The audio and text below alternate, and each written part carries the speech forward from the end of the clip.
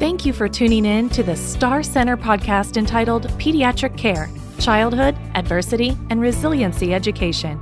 We bring together a community of pediatric providers working to address social determinants of health in their practices. We will share tested strategies, success stories, ideas on where to find community resources, and discuss clinical tools that are educational and practical to benefit your practice and families.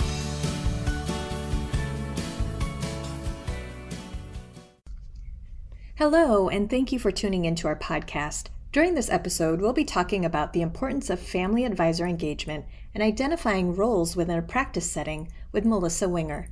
She wears many hats as a member of the American Academy of Pediatrics ASHU Technical Assistance Project Advisory Board and Family Partnership Executive Committee, the Emergency Medical Services for Children State and National Family Representative, Patient-Centered Medical Home Consumer Site Evaluator, and Consumer Merit Reviewer for Patient-Centered Outcomes Research Institute, or PCORI.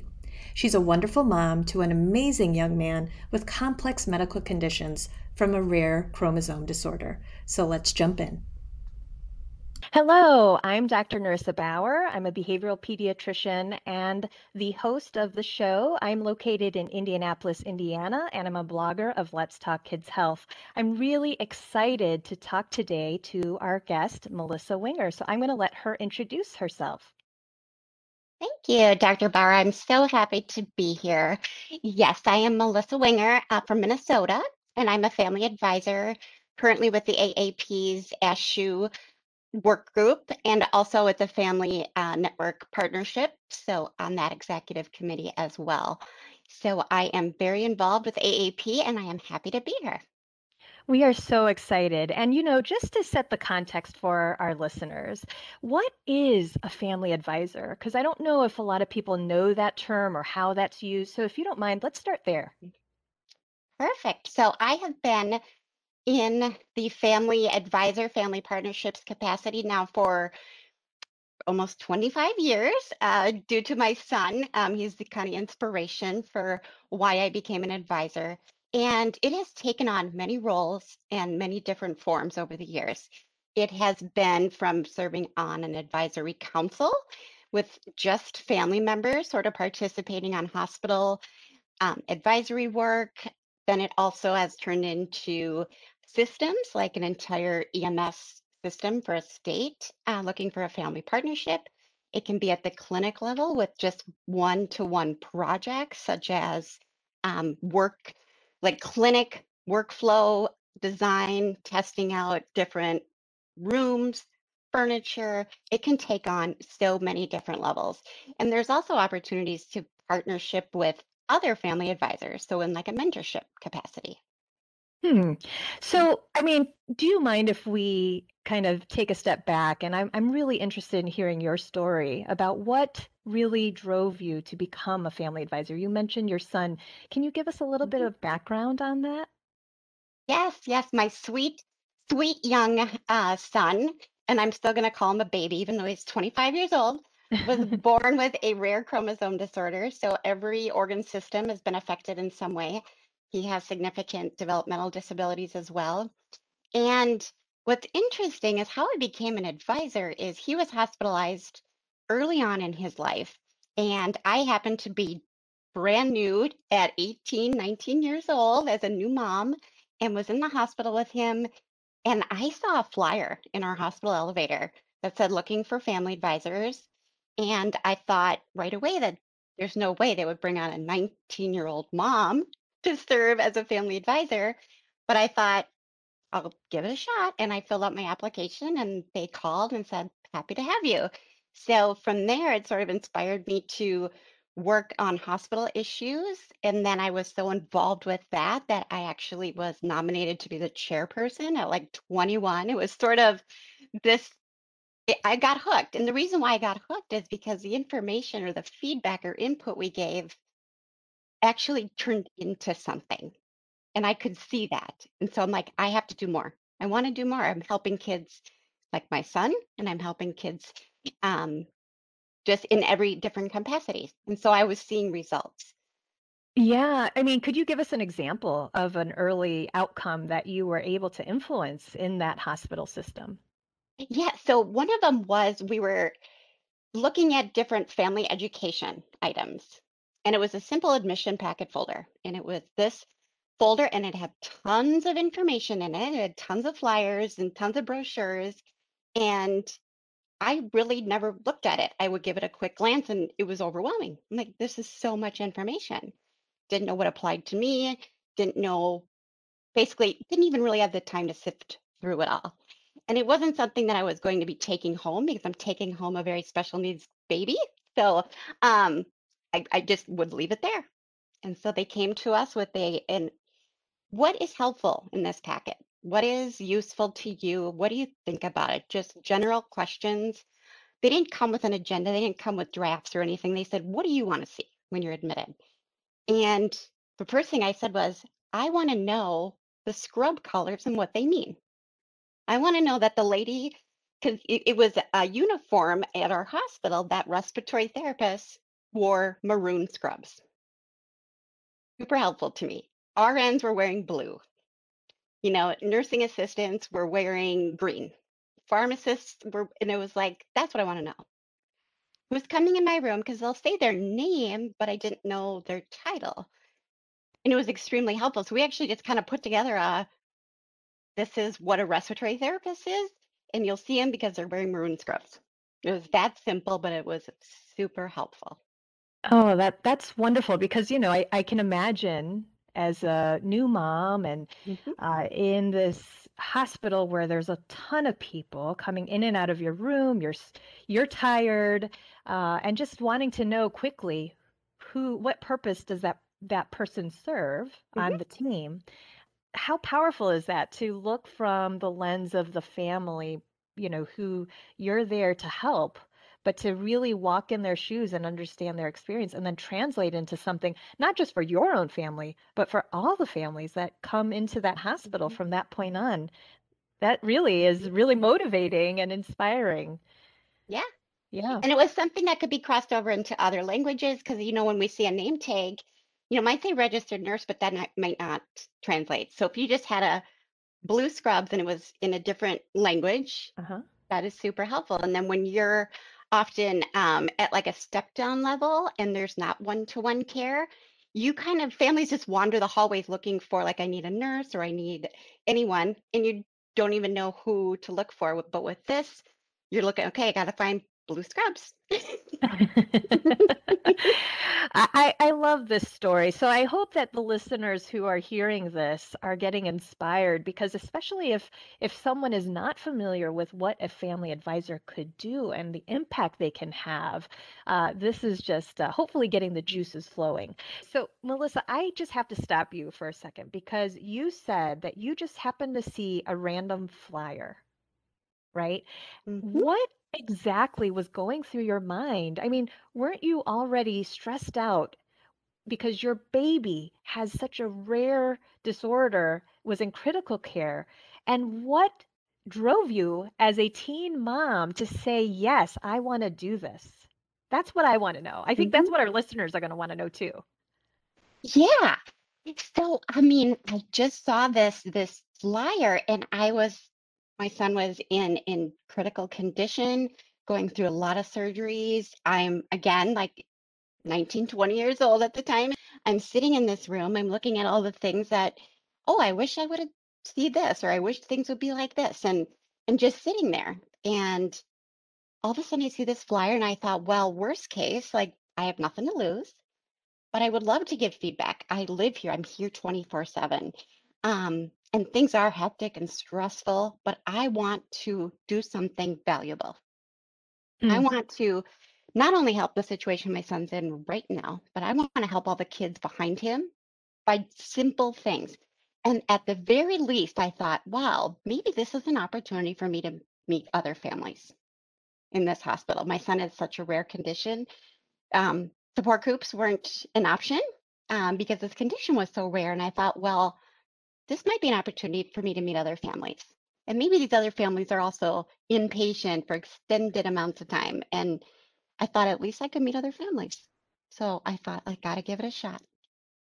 Yeah, and I think if anything, what this story proves is that, as providers, we might overthink it and we might think, oh, we can never ask, the parents of special needs children to take time off because they've got too much on their plate or whatever. But I think your story really highlights that you never know. And if you don't present that opportunity or that invitation, Mhm. then you might miss a valuable working relationship with someone who can Mhm. really help the team understand or the hospital system understand what it really is like living in your shoes. Mhm. Exactly. Yes. And so throw all your assumptions away and you just ask. So let's kind of pivot a little bit because I want to know, like, what could a family advisor role look like? Because I know that from your own, what you had just said, you had gone on from doing this work, but then doing it at different levels. Can you explain a little bit about that? Yeah. So then once you kind of have this, you saw your work unfold, you see that it had helped so many people. Then your mind starts going as to what else can I do? So if you think of a family advisor, it's not just assigning them tasks. It's sort of saying, what do you want us to start thinking about? What would you like to see? And so families then can just say, hey, like this would be a really cool opportunity. What we thought was there was a group of us that thought, well, what if we did a little presentation at every new employee orientation? There's just a family panel. So it's getting the staff day one at their orientation, and they get to hear from the families and what we experience. And it was a simple family panel of three families. We had a facilitator, and we just said, this is a good experience, or this was a not so good experience, and this is how it could have been better. And it was just part of their orientation. And it gave the staff, it set them on the right path to saying, this organization hears the family voice. And it starts at day one. And it also gives them the opportunity to ask questions that they may not be able to ask in any other form. Hmm. So it's different things like that. It's doing on panels, it's doing education, it's co-presenting at a meeting or something. And there's different things if you just kind of think outside the box of because what we tend to do as health professionals is we think we know what the family needs. And sometimes we don't, or we don't even find value in some of the things that they suggest. And we're able to say, nope, nope, what would be really great is if we did, X, Y, and Z. And it can be as simple as navigation. It's coming from the parking ramp to the clinic. And these are the issues we come across. The direction sign is unable to find it. We don't know where to park. We don't know what's this. And it's like, oh, so the issues actually start before they even step foot in our clinic. Yeah, and Hmm. I think these are really great examples of ways that family voices can really influence the climate and the welcoming climate of a healthcare system, clinic, and really make the providers and the healthcare team aware that, we are at the end of the day here to help as many families as possible, but we Hmm. also need to be thinking about their experience throughout the whole thing, not just focused on Hmm. fixing the problem, diagnosing the problem, right? We want the whole experience to be as welcoming and supportive Hmm. as possible, especially in pediatrics. I mean, I think that goes without saying because, those Hmm. kids can be really overwhelmed and Hmm. terrified and scared, and anything that we can do to improve that experience can go a very long way. So you mentioned that you're doing some work with the American Academy of Pediatrics right now, and we're working together on a Hmm. committee as well together. But what are some of the struggles from the systems level view of incorporating family advisors into a practice? So let's say, somebody listening here has a private practice or they're in an academic center, they don't yet have family Hmm. advisors. What are some of those kind of barriers or struggles that you have heard about. So that way, when folks are really excited and jazzed after they hear this episode, and they're like, yes, I want to do this, at least they can go in with eyes wide open and be able to take those lessons learned and then Hmm. go. Yes, there are several different barriers depending on clinic size and what you are looking at doing based on your clinic population. But I kind of tend to think people overthink it and they want it to be a perfect situation. And it's so right away, people struggle with recruiting. How do we get a family advisor? Who do we pick? Who do we, ask to participate? And it's not that you would pick and invite somebody, but maybe leaving it open in a waiting room and not being selective. I think people really want to get selective um, in finding that perfect patient family partner, and that doesn't exist. It doesn't, and you have to be open. I mean, just from how I started, I was like, no, nobody wants a 19-year-old teen mom like to sit on a. I was convinced. I'm like, no, but they did. They gave me a shot. They gave me a chance. They gave me support.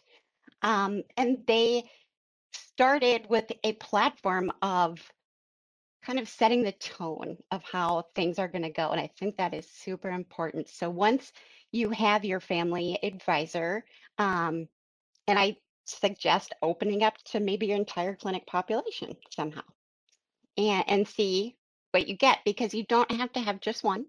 You can have a couple. You can decide that this person serves a 2-year term, maybe, and then you have a rotating person to come in. But then once you have them, it's setting the tone because I think both families and staff are concerned about what is being discussed because our child gets care here, right? Our child gets care here, so they are very intimidated because they don't want to put people down from the family side. But also from the provider side is how much should we share about a clinic they come and get services from? And so there's always going to be that hesitancy to maybe not be so transparent. But if you set the tone right away that this is a free like area to speak, to be transparent. Some committees I've served on had me sign a confidentiality agreement, which I was perfectly comfortable doing. And setting that tone of this is an open environment, free to speak. So I think it's very good to set the tone right away. Hmm. And how important is it to you that when you have this open invitation or a flyer, you might see it in a clinic space, um, that it's defined at least, or the Mhm, parameters are known, or your job description, or like any of that. mhm. Is that required? Does it make it easier? So actually, the things that I wanted to know, and I will also always say this, is I'm one family. So I don't speak for everyone. I try to do like a very vague situation, but I want to know, can I participate? Are you going to have your meetings during the time where I'm at work? Am I going, or is it going to be in the evenings? Am I going to need childcare? Am I going to, those things, are any of these going to be virtual so I can attend? I want to know what sort of the expectation is. And on that note, too, is staff need to, if you want to bring in a family advisor, you really have to be flexible to make sure they can participate. They shouldn't have to take time off work. They shouldn't have to locate and find childcare and pay for that. They shouldn't pay out of pocket to attend or to participate. So if you can have an evening meeting or anything like that, just so you can get their voice and participate.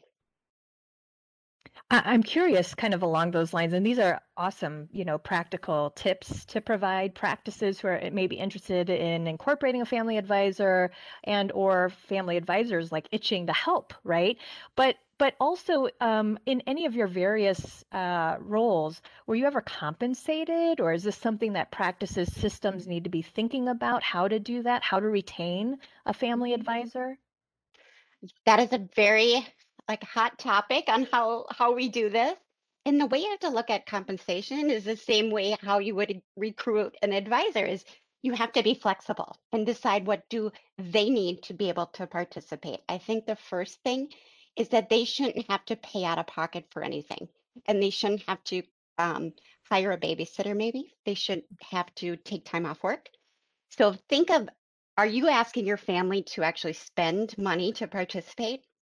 And then the other thing is, a lot of families don't want compensation, like in the form of cash, especially if you're talking special needs families or anybody that's on any kind of public assistance. That goes towards your income.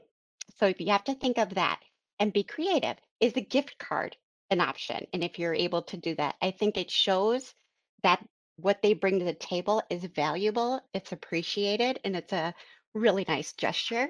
But sometimes you have to be creative. Hmm.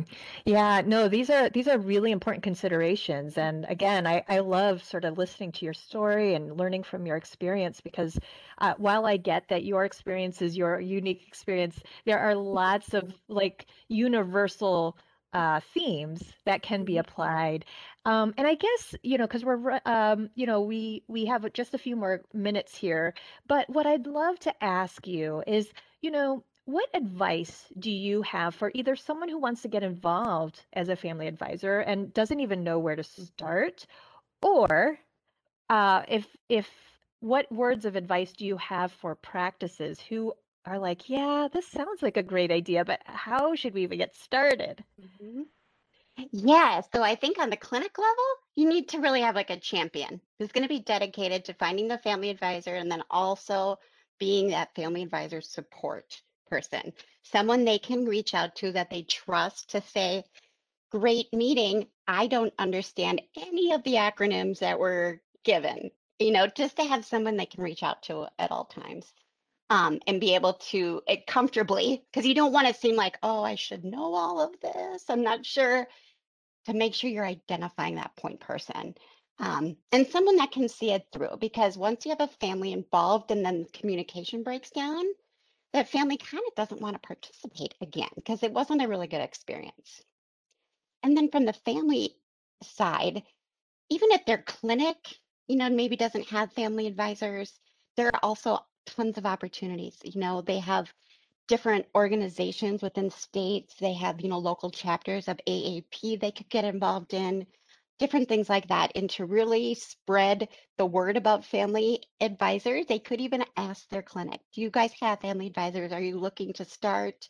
If so, love to help. Here's my number. And that might get people thinking, oh, we really should have family advisors.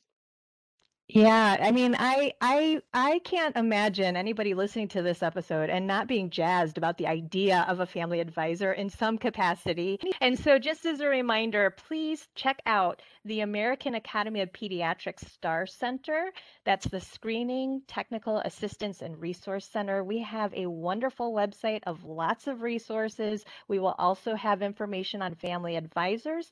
So again, please make sure to review this podcast. We'd love the 5-star review and share it with your friends and other pediatricians, other pediatric providers, and budding family advisors. Thank you for tuning in to Pediatric Care, Childhood, Adversity, and Resiliency Education Podcast.